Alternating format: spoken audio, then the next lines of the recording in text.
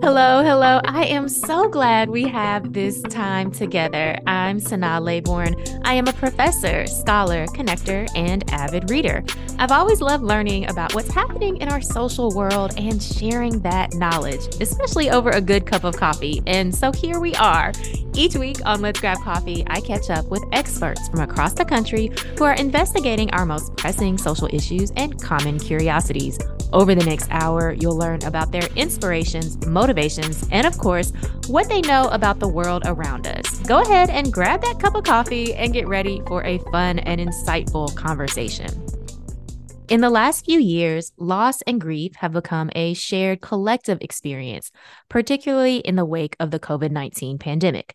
This period has also put the inequities in the US healthcare system front and center, along with the ways that what has been quote unquote normal has often been harmful or unsustainable. So, how do we make sense of the loss of loved ones, especially when the systems that should take care of us fail us? How do we learn to take care of ourselves in a society that expects us to work hard at all times, leaving little room to properly grieve? And what type of new normal do we want our future to hold? Nicole Chung wrestles with these questions and more in her latest book, A Living Remedy. Nicole is the author of the national bestseller, All You Can Ever Know, named a best book of the year by over 20 outlets, including NPR, The Washington Post, and Time. All You Can Ever Know was a finalist for the National Book Critics Circle Award, the NABA Book of the Year, a semifinalist for the PEN Open Book Award, a Barnes & Noble Discover Great New Writers selection, and an Indies Choice Honor Book. Nicole is currently a contributing writer at The Atlantic, a Time contributor, and a Slate columnist. Her writing has also appeared in The New York Times, The New York Times Magazine, The Guardian, Harper's Bazaar, Esquire, GQ, and Vulture. Born and raised in the Pacific Northwest, she now lives in the Washington, D.C. area. I'm so happy to have you here, Nicole. Thanks so much for joining us. Thank you for having me. I could not wait to read A Living Remedy. Of course, I have your first book, All You Can Ever Know, which was so groundbreaking for adoptees, right? To see our story and to be written in such a beautiful way. So thank you so much for that. And I knew once A Living Remedy was out that I had to have it. But this is very different than your first book.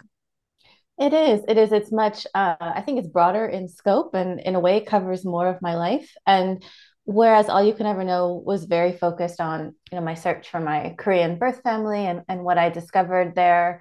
When I searched, this book is really more focused on my adoptive parents and me and that relationship, and what it's been like to grieve for them. Absolutely. I mean, there are so many themes interwoven throughout this book. Of course, grief being, a key theme, but also community care and the structures of our society that are impacting how we experience the world. So, of course, healthcare and capitalism. But for me as a reader, what I really took away from this book, or what I thought was a particular gift that you've given us in this story, is you are writing this as you're in the early stages of your grieving process. And so the book itself feels very much in process. There isn't a tidy conclusion, right? It's messy, it's questioning, it's human. And I really love being brought into, a glimpse into your grieving process. But it also helped me think through my own grieving process. And I'll just be honest, I jump right in with tears. I was crying by the end of the third page. And so I think, making that human connection for me, I think that's just the hallmark of really great writing, that you're able to connect with your reader and make us feel something. Thank you very much. I mean, this book, another big difference, I think, between my first and my second is that the events in the first book, I was 5 or more years past my search and reunion when I wrote that book. And of course, as you know, adoption is something we're always figuring out. Our feelings and our thoughts about it are always shifting and evolving. But in terms of the actual events in that story, things were fairly settled. Mm-hmm. And as you point out with A Living Remedy, I'm writing, in the throes of a very immediate grief. I didn't have like a 5 year buffer between, I Yeah. was working on it. I started writing it before my mother passed away in 2020 and then put it down for a while. But I did start writing again, 5, 6 months after she died, which is not that long.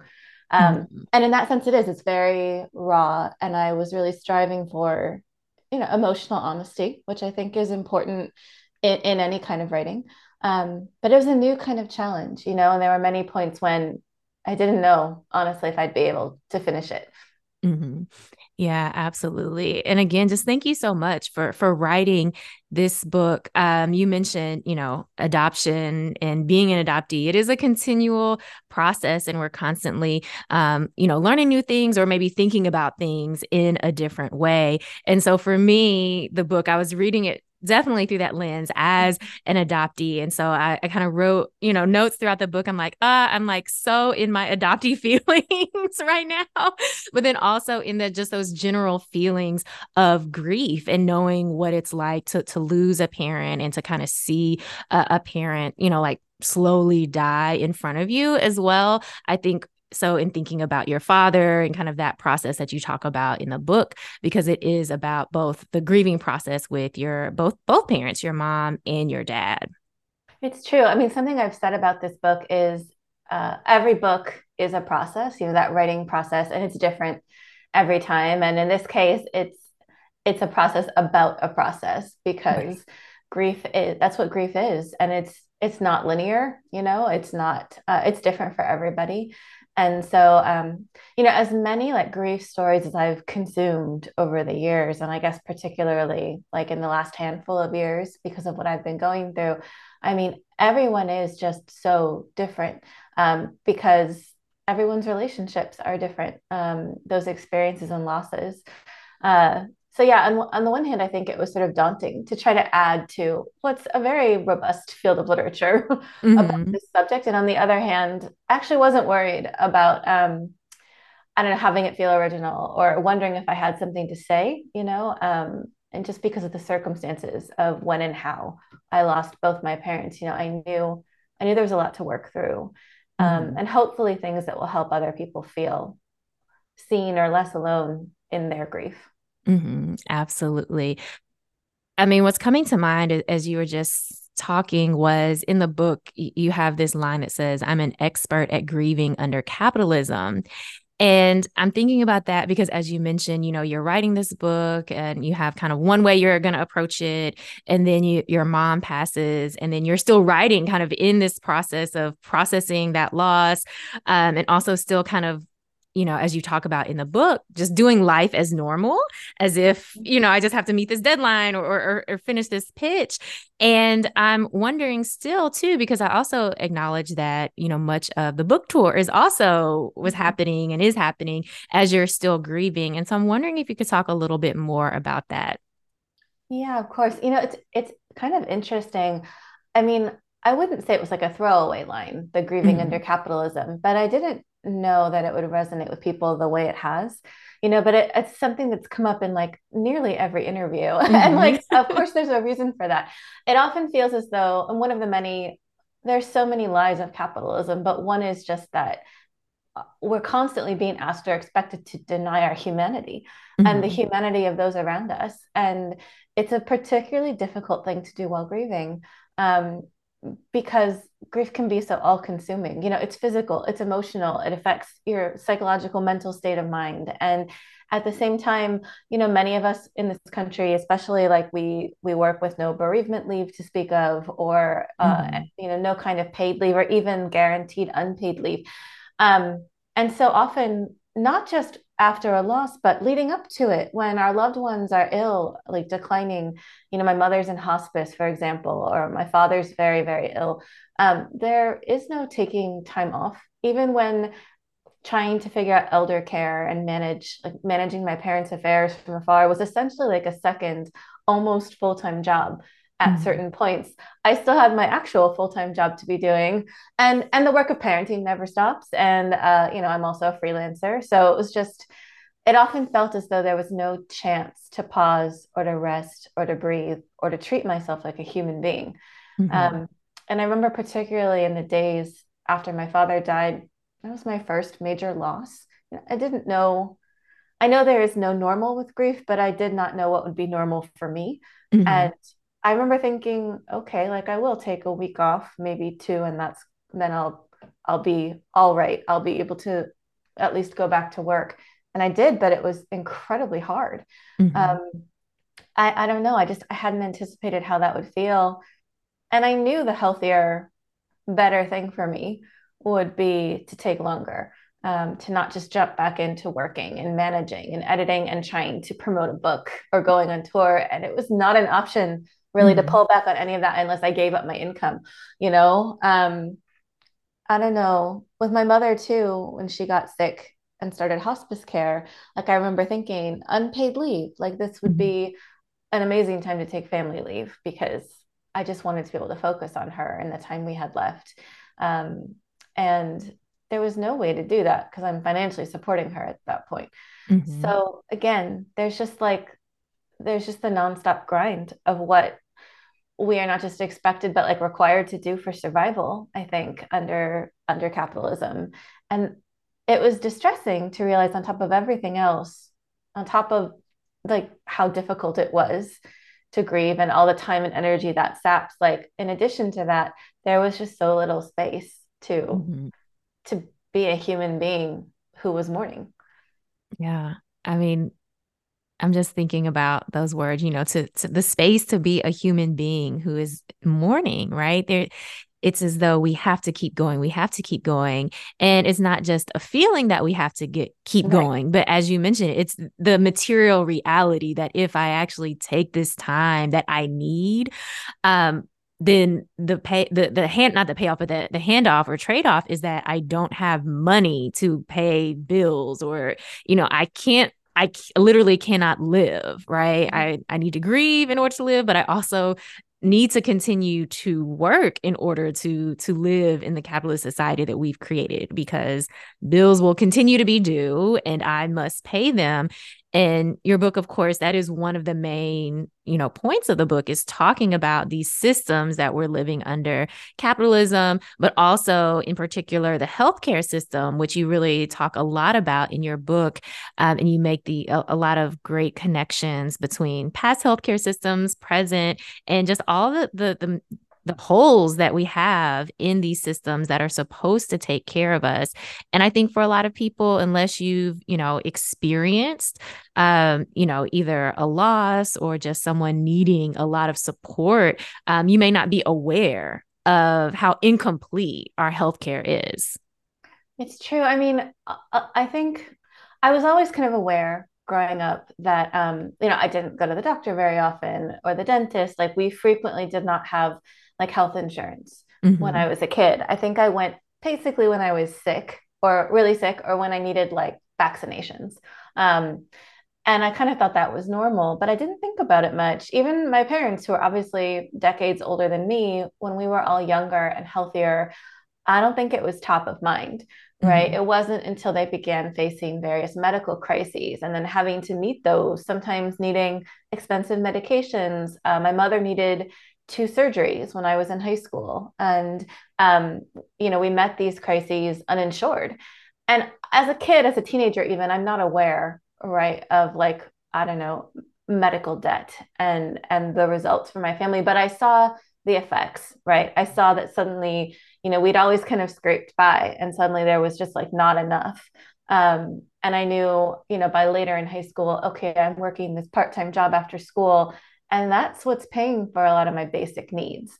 Mm-hmm. Not just like luxury items, but like clothes and shoes and school lunches and college application fees and all that. I think like a lot of people, I learned about like money and like our class and kind of how my family was situated in the world, like not through what was explicitly told to me, but what I observed and then tried to figure out myself. Mm-hmm. Um, and so, but I would say like even when there wasn't enough money until my parents started getting sick and having these different health emergencies, I don't think any of us were actually thinking too much about like the gaps in our Mm-hmm. healthcare, right? And then but like my parents, of course, were living with like the financial reality. And my father in his 50s started to really decline. I mean, he had what we now know was renal failure as a result of untreated diabetes for many years. It was just really difficult for him to access the regular preventive care, the treatment, the medications that he needed. And so when he started feeling really, really sick, like my parents couldn't figure out what was wrong. He couldn't go to the doctor. They were both unemployed at that point. Dad was finally convinced to apply for like Social Security disability, and like so many Americans was denied.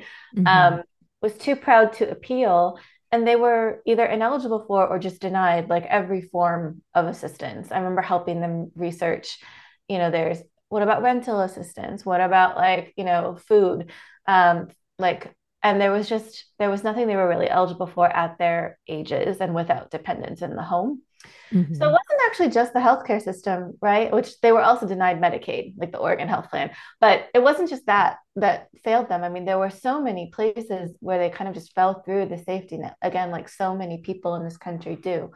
Um, and so what had really always been like a danger, like looking back, we were always kind of living like on the ragged edge of Mm-hmm. stability. That was a kind of stability, as I write, that was dependent on like absolutely everything going right. Mm-hmm. I think that as my dad got sicker and my parents got older, and like the need for like elder care really like surfaced in my life, that's when we really had to begin to grapple with these failing structures and systems. um, and I don't know, it's such a common American story, right?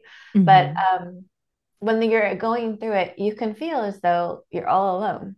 You feel like everything is on you because, in a sense, it is. That's what we do. We leave people, individuals, families, communities, to try to meet these challenges without the resources and the support and the care that we need and deserve.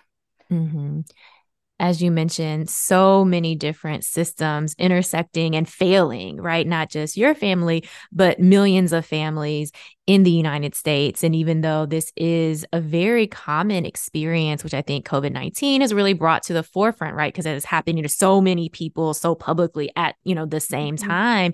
time. But we're taught to, as you talk about in the book, see it as an individual moral failure.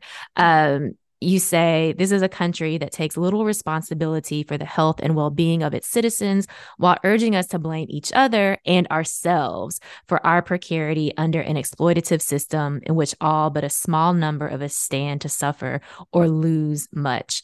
And I mean, I think that's what kind of keeps this system running, as terribly as it is, right? This belief that, oh, it's our responsibility. If we made better choices, if only we, took care of ourselves, ignoring the ways that the system is set up to not do what it says it's supposed to do. Right. And so then we do often find ourselves suffering alone, or not having the support, even just emotional support that we need because we've internalized that, oh, it's something we've done as individuals. Right. The idea that you can bootstrap your way out of poverty, or Mm-hmm. that, part of your American dream is going to include like the care and the support and the stability that you've worked for. It's just, I don't know, with healthcare in particular, I think a lot about how it's just a matter of not getting what you pay for. Because, of course, uninsured people still have to try to access the healthcare system. People still like pay so much. We have one of the most expensive healthcare systems in the world. And yet, even insured people suffer or don't get the care they need or can't afford it or end up with staggering medical debt because of that. Um, and it is set up so that you kind of blame yourself. I mean, I remember thinking, God, why didn't I plan better? Why didn't I like have more contingency plans? Why am I not ready to completely financially support my parents and provide like healthcare for them, in my early to mid 30s? Like, I don't know, I always imagined too that like I bought into this myth that if I worked hard enough, long enough, I'd be able to take care of them. Mm-hmm. And maybe eventually that would have worked out, but we did not have enough time in the end, Right. because of when they got sick. Um, so that's, I mean, that is something I'll have to always live with. But for me, part of my grieving process has been trying to remind myself that I am actually not, I'm not responsible for these structural failings. Mm-hmm. I think we do have obligations for each other, and we have love for each other. And what do we do in community and family? We try to take care of each other, even if like we're up against a lot. The odds are stacked against us, but I don't think we're to blame. When it's just not enough, because the system is very much rigged against so many of us. And Mhm. that's just reality. Yeah, absolutely. And I love that reminder, right? We can't have these individual solutions to social problems, right? Even though we have often bought into this idea that we can, like you said, pull ourselves up by our bootstraps and Right. achieve that American dream. But we do live in these systems that are created in a certain way where, we really can't win, and definitely not as individuals. You touched on this idea of community care, and that's something that I saw threaded throughout your book. And I loved how I saw, ideas of both community care, but also these different communities of belonging is also what I was reading into that book as well. And I loved how you talk about how your parents were really cared for by a religious community that they had become, a big part of in their community. Even though you weren't necessarily, part of that religious community, Mhm. you saw how important it was to them and all the ways that they really showed up. And I'm wondering if you could talk a little bit more of these ideas of community care. Sure. So, I mean, that is one of the bigger examples in the book is the religious community my parents were part of. They converted to Orthodox Christianity after I left home. So it's not a faith tradition that I shared with them. I was raised very Catholic. And so their parish was really small and very close knit. Um, and I remember first being aware of it, like on the periphery, when I would go on visits home. I didn't usually go to church with them. But it was just, I mean, I could tell it was a big part of their lives and that they'd Mhm. made many like very close friends through this group. I admit sometimes, like looking back, I was a little skeptical. I have reason to be somewhat skeptical, I think, of religious community. Mhm. I've been in some, I don't want to go into it, but I've been in some strange, toxic spaces before. Mhm. I remember living under that pressure for a while. Um, but with my parents, there was something about their faith in their community that didn't seem to make them feel as boxed in or like Mhm. small as mine had made me feel sometimes. Like for them, I think it was a real source um, of freedom. They could be who they were and they felt respected and seen and nourished. When my father started really getting sick, I mean, I saw their community show up for them in so many ways. There was Mhm. a parishioner who was a general contractor. And when my dad was having mobility issues, he came to their mobile home and outfitted it like with ramps and railings and everything that he needed to be able to navigate the home safely and just did it at cost, Mhm. just the cost of materials. Um, I don't know, people were always coming by bringing food and just like more than that, like company. I Mhm. think it's one of the things that you can face when you're caring for a sick loved one is isolation. Absolutely. I mean, in addition to the time and energy and expense and all of that, the stress, it can just feel as though you're alone. And I will say, like, I don't think my parents were ever really alone. Um, Even during the pandemic, when my mom was in hospice, because my mother started hospice care for cancer, right as like the first coronavirus cases were being reported in the US.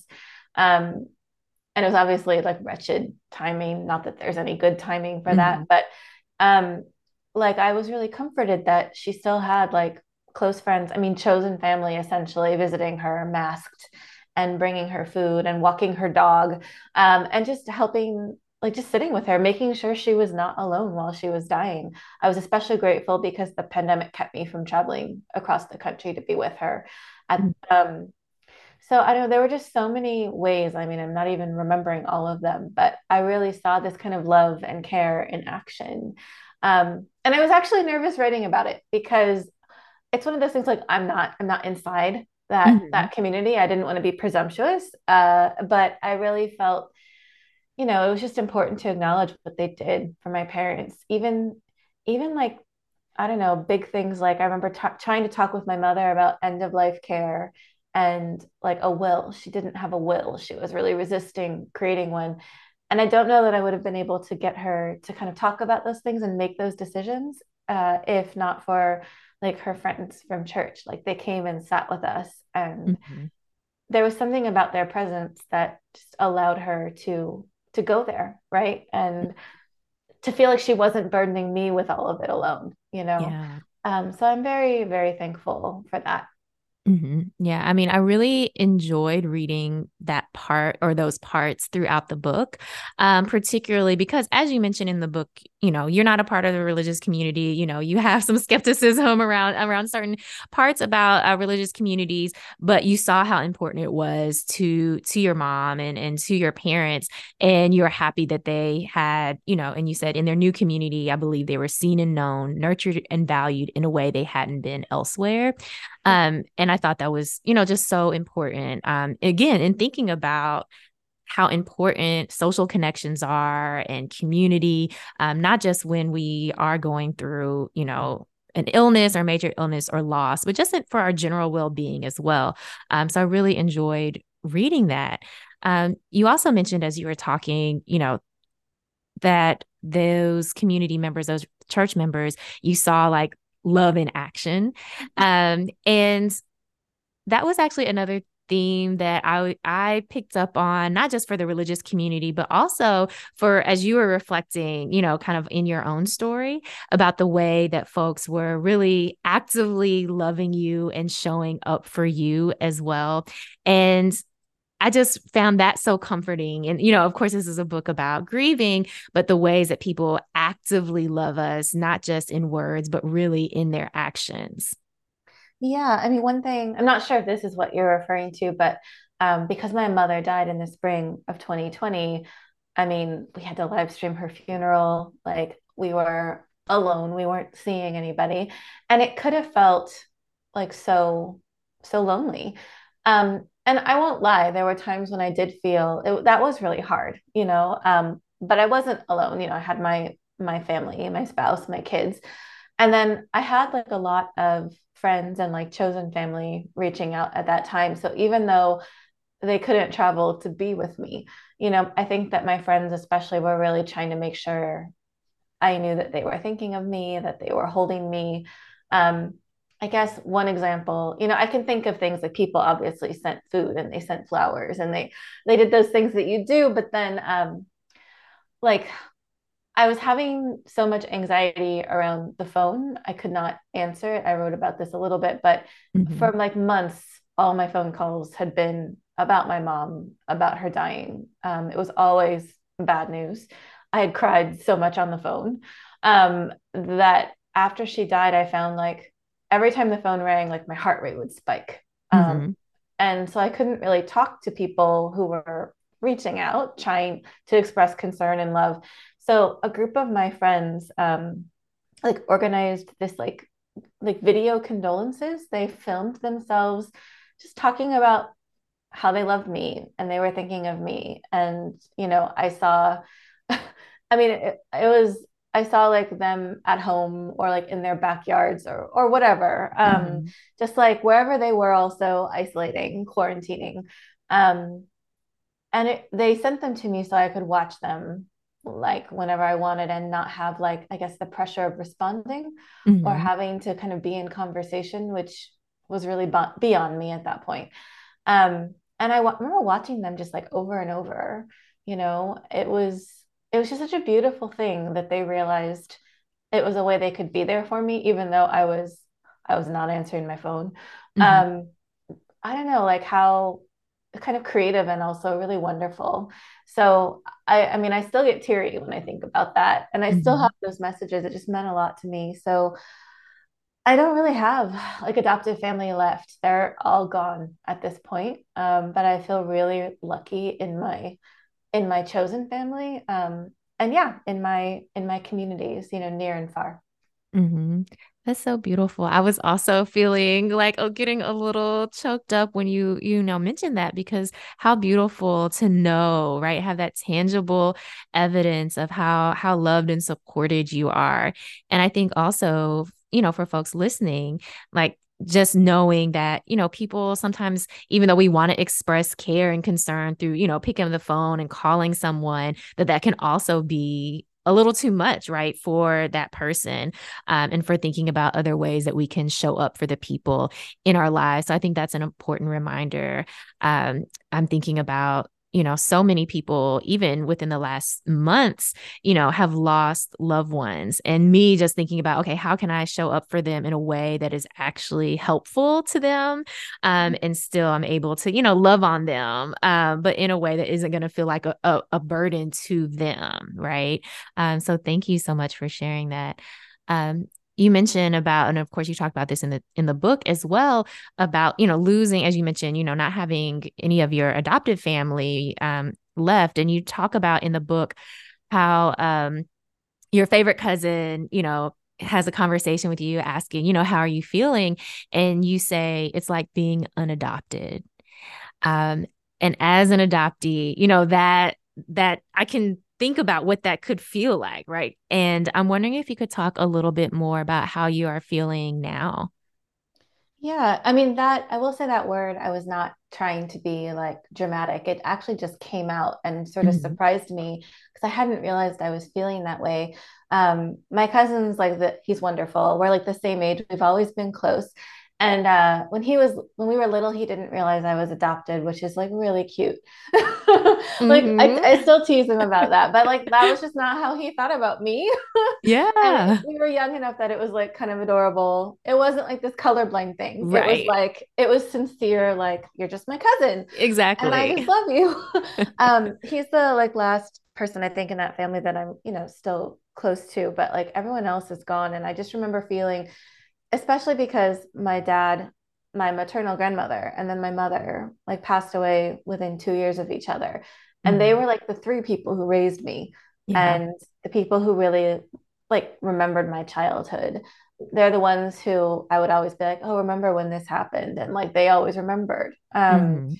There's nobody left like that for me. There's a lot of distance, geographical and emotional, in my Mhm. adoptive family, and not to dwell on it, but I've always been aware as a transracial adoptee, as the only adoptee in my adoptive family. Um, I was always kind of aware of like who really accepted me, right, and who didn't, Mhm. like who understood or accepted or respected my parents' choice to adopt me and who didn't. And Mhm.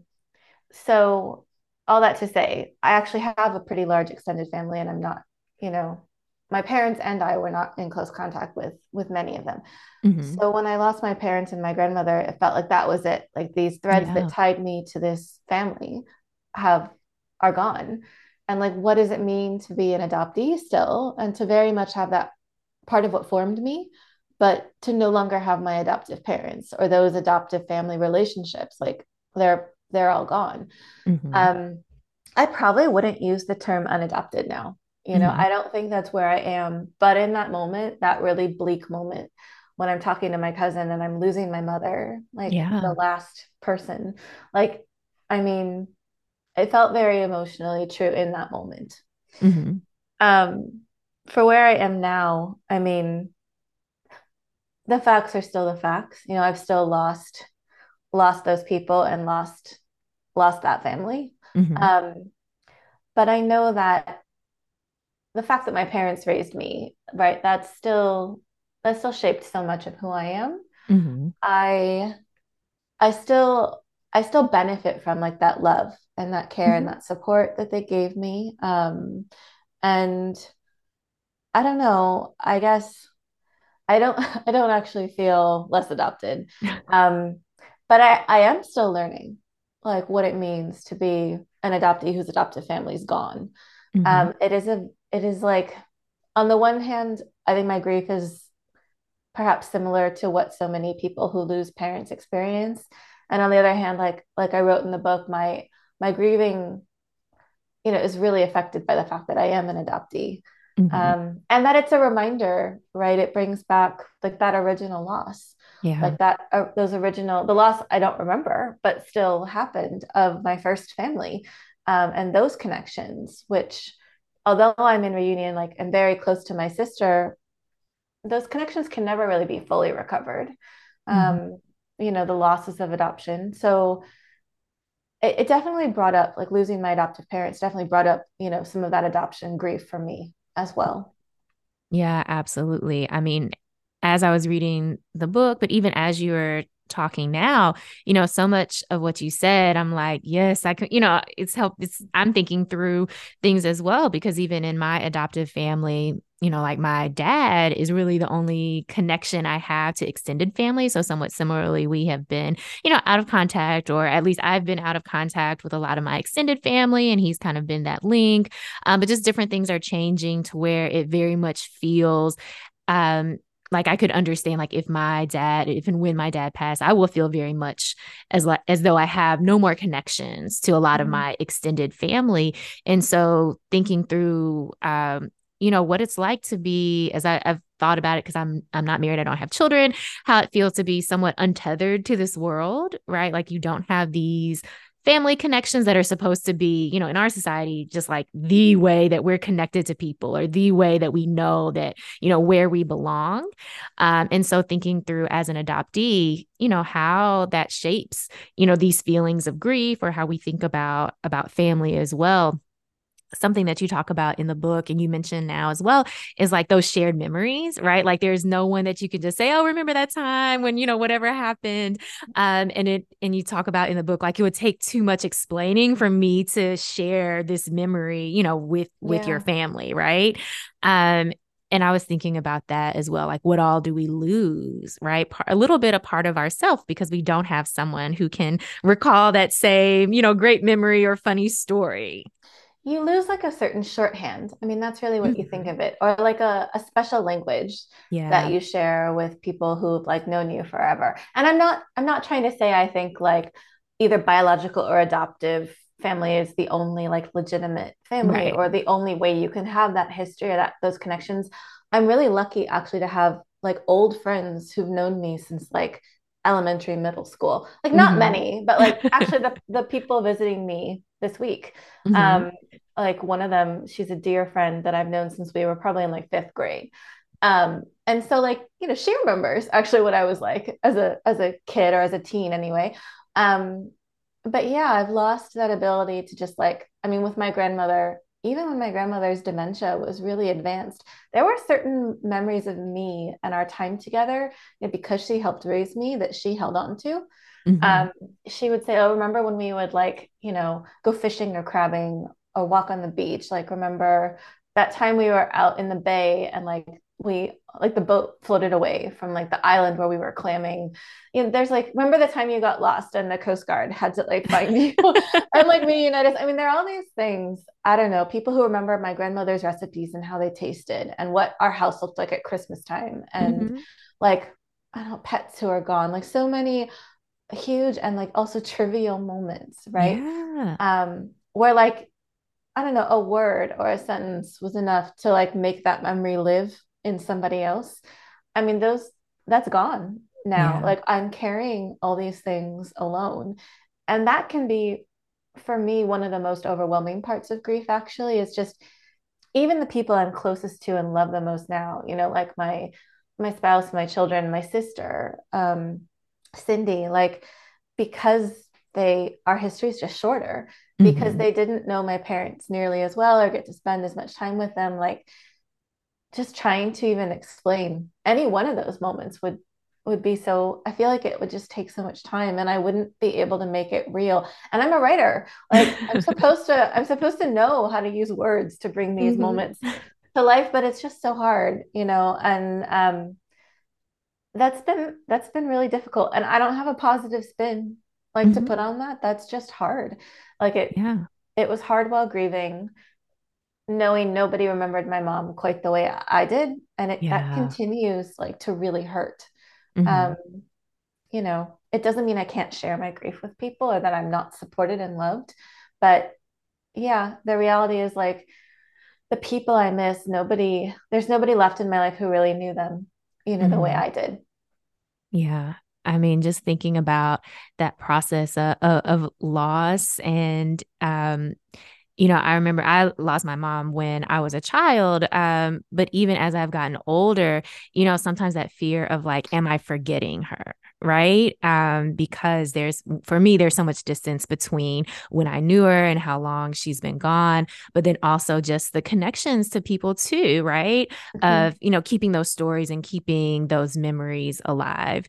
So as you mentioned, grief, it is a continual process and, you Yeah. know, who we are and how we are in the world as adoptees, also a continual process.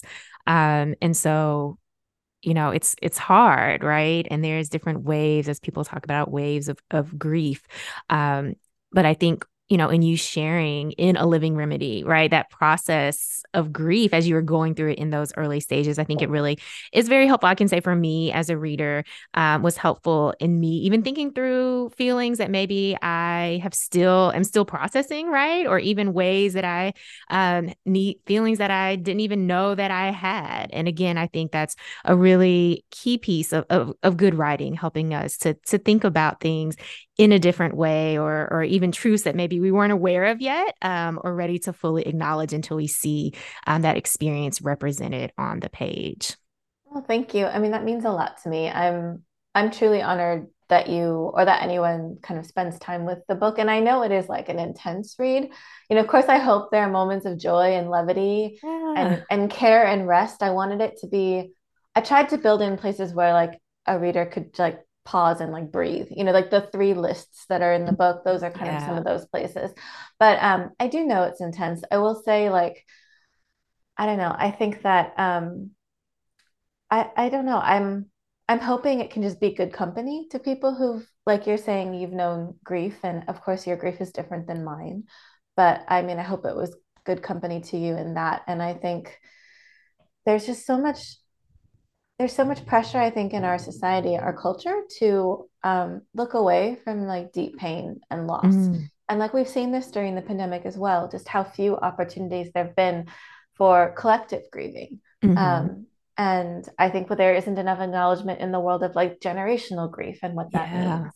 And so I think it's important that we not look away, but I know it's difficult. And I'm really honored when people tell me that reading the book has helped them think about their own losses, their own experiences, people they've loved, because I think that's what memoir as a genre um, can do. And that's kind of why I love it, is like the point is actually not to like regale you with with my life story or some version of it even. It's like I always want readers to be able to kind of meet themselves too, and to be Hmm. able to think about like what's happened to you. And Hmm.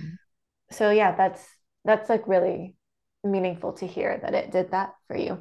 Hmm. Yeah, absolutely. Like you said, a good companion, right? And that's what the book felt like.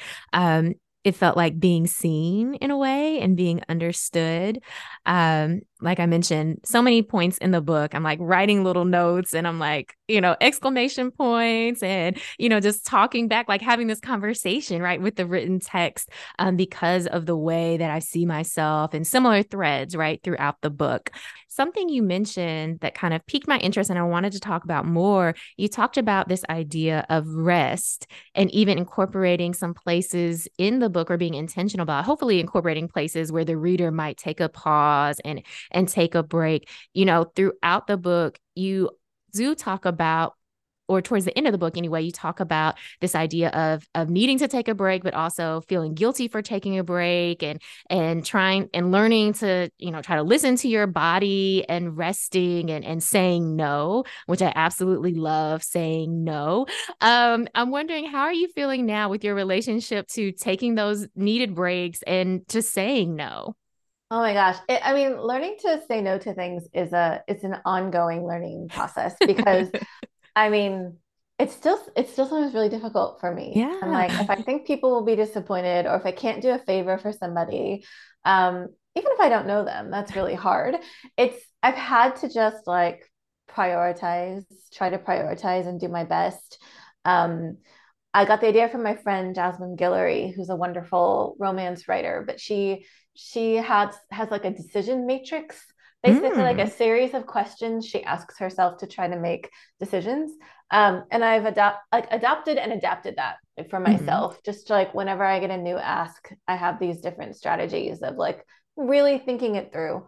Um, And I don't know, but it's hard. And taking time to rest is still hard. I no longer have a full-time editing job, which I worked for many years and which I loved, truly loved, and Mhm. also found it like impossible to write this book while Uh-huh. doing that. So I left that position while I was working on a living remedy, and I'm right now a full-time freelancer, which was supposed to give me more flexibility, more time in my schedule, like more time for writing, and not just Mhm. writing, but like the thinking and the creative Yeah. brainstorming and the space and the rest that Mhm. you, or at least I, as a writer, need to be able to come up with ideas at all. And it hasn't quite worked out that way because of book tour, but I am like eager to see in the next year or so, as things settle down, is this like a lifestyle that's more conducive to Mhm. creation. And I also recognize what a great privilege it is, to have been able to make that choice. That said, I'm still like hustling. You have to hustle to make any kind of living as a freelancer. Mhm. Having not ever done it full time before, I yeah, didn't realize. I knew it was a lot of work, but like I work a lot of weekends. Like, why? And I'm just like, why am I doing this when the whole point was to like have things settle a bit? I guess the difference is that my schedule is flexible, right? Mhm. So I do work some weekends, but I'm not working 8 to 10 hour, 12-hour days every day of the week anymore. Um, and I am trying to consciously build space into my life to be able to work on longer projects, to be able to think about, potentially other books. Um, but yeah, I don't feel I've reached any kind of like equilibrium yet. It's just an ongoing process, and I'm frequently reminded as a parent that even if Mhm. I have my work life balance in order, of course, like just the real and legitimate needs of children and dog will constantly like require, my attention elsewhere. Mhm. So that's just kind of the reality. But yeah, I do feel really lucky to have been able to kind of decide to be freelance for this time, and it may not last. I may be looking for other staff positions, but right now, especially with a book to promote and lots of travel, it's been Mhm. really helpful. Yeah. I mean, I think I see this as you talked about this in the book, right? Changing this kind of like orientation, creating a new relationship with yourself. I see this as part of that process of like questioning some of the lies of capitalism, right? That we've Yeah, internalized. And of course, for sure, it's not just, individual changes that need to be made, but also systemic changes. But I always get excited when I hear people talking about, well, actually, I'm going to question my need to say yes to everything right. or, this belief of I have to say yes all the time or else I'm going to miss out on something. Or like being a people pleaser. I have to Yes. say, I didn't really think of myself as a people pleaser until I realized how hard it was to say no to things. Why? Because I don't want to disappoint people. Like, yes, sometimes there's a good reason to do it. It's an opportunity. Sometimes it's paid, or Mhm. sometimes it's just like, again, like a favor you really want to do for someone. But you cannot say yes to everything, right? It's just not Right. possible. And I think in addition to kind of reevaluating my relationship to like work and hustle, I had to really change my relationship to writing itself. Mm-hmm. Like in order to finish this book, I had to build more rest and more care and more intentionality, um, and more patience into my writing process, because I think with my first book and with almost everything I've ever done, as a freelancer, it's Mm-hmm. been very much about like it's work I enjoyed, but it's been very much about like buckling down and knuckling through. And Mm. if I had needs, like frequently ignoring them. And if I Yeah. was tired, like ignoring that too. And this book, I think because of the subject matter and the emotional terrain, I couldn't really just force myself, to like to write for 10 hours straight or Mhm. to hit a deadline like no matter what. I just needed more time and more space, and I had to be a lot more patient with myself. It's the first thing I've written that demanded so much of me, but also required me to show myself grace. Mm. Um, and I think that's why ultimately it's the book it is. It's not a perfect book, but I do think it's the best thing I've ever written. And I think there's an emotional honesty there and a sense of freedom I actually felt while writing that, I don't know, I haven't felt with other work. And so I'm Mhm. really grateful for that. But it was only possible because I really changed like who I was as a writer. Mhm. Yeah. I know you've mentioned saying, before that writing this book and taking this different approach and being forced really to take breaks and really think through what you're writing in a different way than other works. You said you've learned to trust yourself in a new way, or like you just mentioned, that freedom and focus that you hadn't felt when writing other pieces.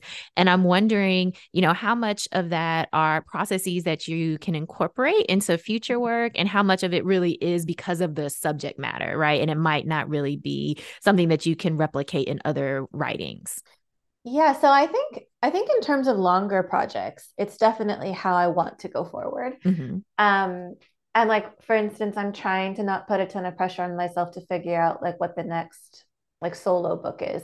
I have an anthology I've co-edited that's out later this year, but after that, like I'm not really sure what the next project is, and I'm okay with that actually. I'm trying to be patient and just kind of give myself the time. And I recognize too, like I don't know, many writers can write and focus on a new thing on book tour, and I do not have that ability. Uh-huh. So I'll need to be home and settled for a bit before I can focus on the next thing. Um, there was a time when that really would have bothered me, and I'm very much okay with it right now.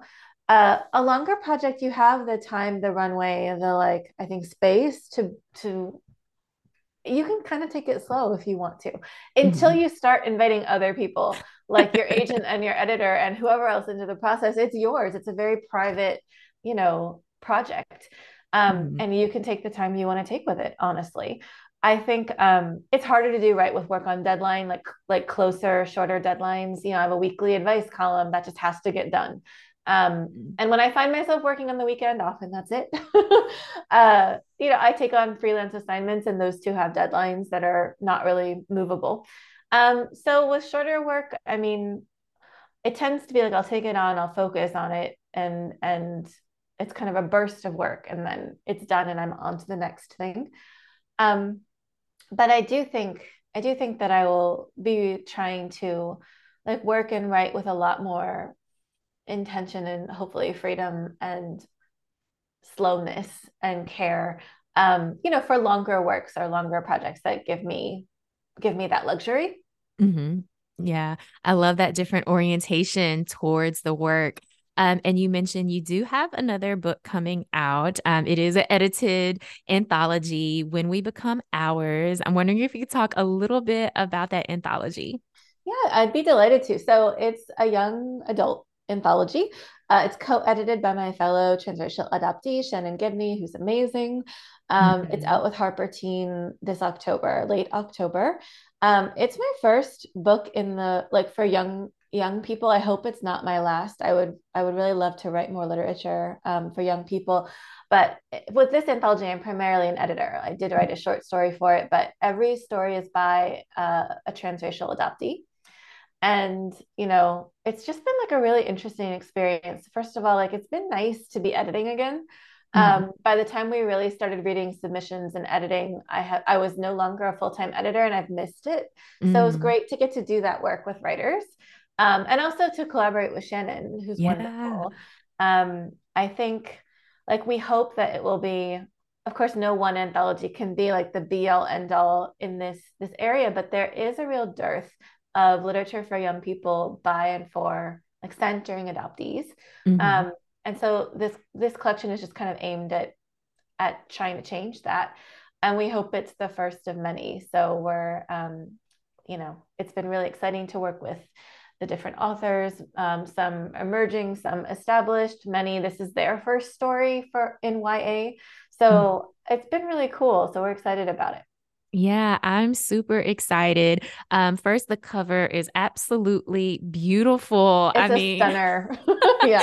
I mean, that alone, I mean, so gorgeous. And then, as you mentioned just the importance of having adoptee stories written by adoptees. And what I really love is just thinking about all the folks who are part of the anthology, like you mentioned, some established writers, some emerging writers. So I think it also gives a good range of perspectives and approaches changes to the work. So I'm super excited about that. I mean, I can't wait. So I'm very excited to see this out because, as you mentioned, where are the books for young folks? And I can think about for me when I was, growing up, how I wish that there would have been, an anthology like this one, or even books like yours and Shannon's, right? When I was growing up. So such important work, and I cannot wait. Thank you. Yeah, we're excited. Yes. Well, Nicole, it has been such a pleasure chatting with you today. Thank you so much for taking the time to talk with us. No, thank you. It was a real pleasure. Thanks again to Nicole Chung. Her book is A Living Remedy. As I mentioned as we started our conversation, there are so many themes interwoven throughout this book. Of course, grief and the failures of our healthcare system are very central to the book because she's talking about the loss of both her father and mother. But also throughout the book, I see these themes of belonging and community care. And also as an adoptee, these feelings of family and understanding who we are as adoptees and our relationships to our family. And again, that layer of belonging and these ideas of where we belong and feelings of belonging. And so I very much enjoyed reading this book. Yes, it is. It can be a very heavy topic, and I understand that a lot of us are experiencing grief and going at different phases of that grieving process. But I can't say enough about how much I appreciated Nicole sharing this book at the time that she did, while she's also very much in the early stages of grief. And I think that it will be a comfort to folks who are also experiencing those early stages of grieving as well. Again, that book is A Living Remedy. For today's positive note, I want to leave you with this quote from Orson Scott Card, the author of Shadow of the Giant. And it says, "Life is full of grief to exactly the degree we allow ourselves to love other people." I think that is a beautiful reminder about the role of grief and how deeply we feel certain losses. And it is very much tied to how much we love other people. You've been listening to Let's Grab Coffee on WYXR. I'm Sana, and I'm here every week. Make sure that you're subscribed to Let's Grab Coffee in podcast format so you never miss a conversation. And if you're anything like me, there are points in our talk with Nicole where I gotta go back and listen to that. And if you're subscribed in podcast format, you can do just that. And of course, you can also share it with a friend. I can't wait to be back with you next week.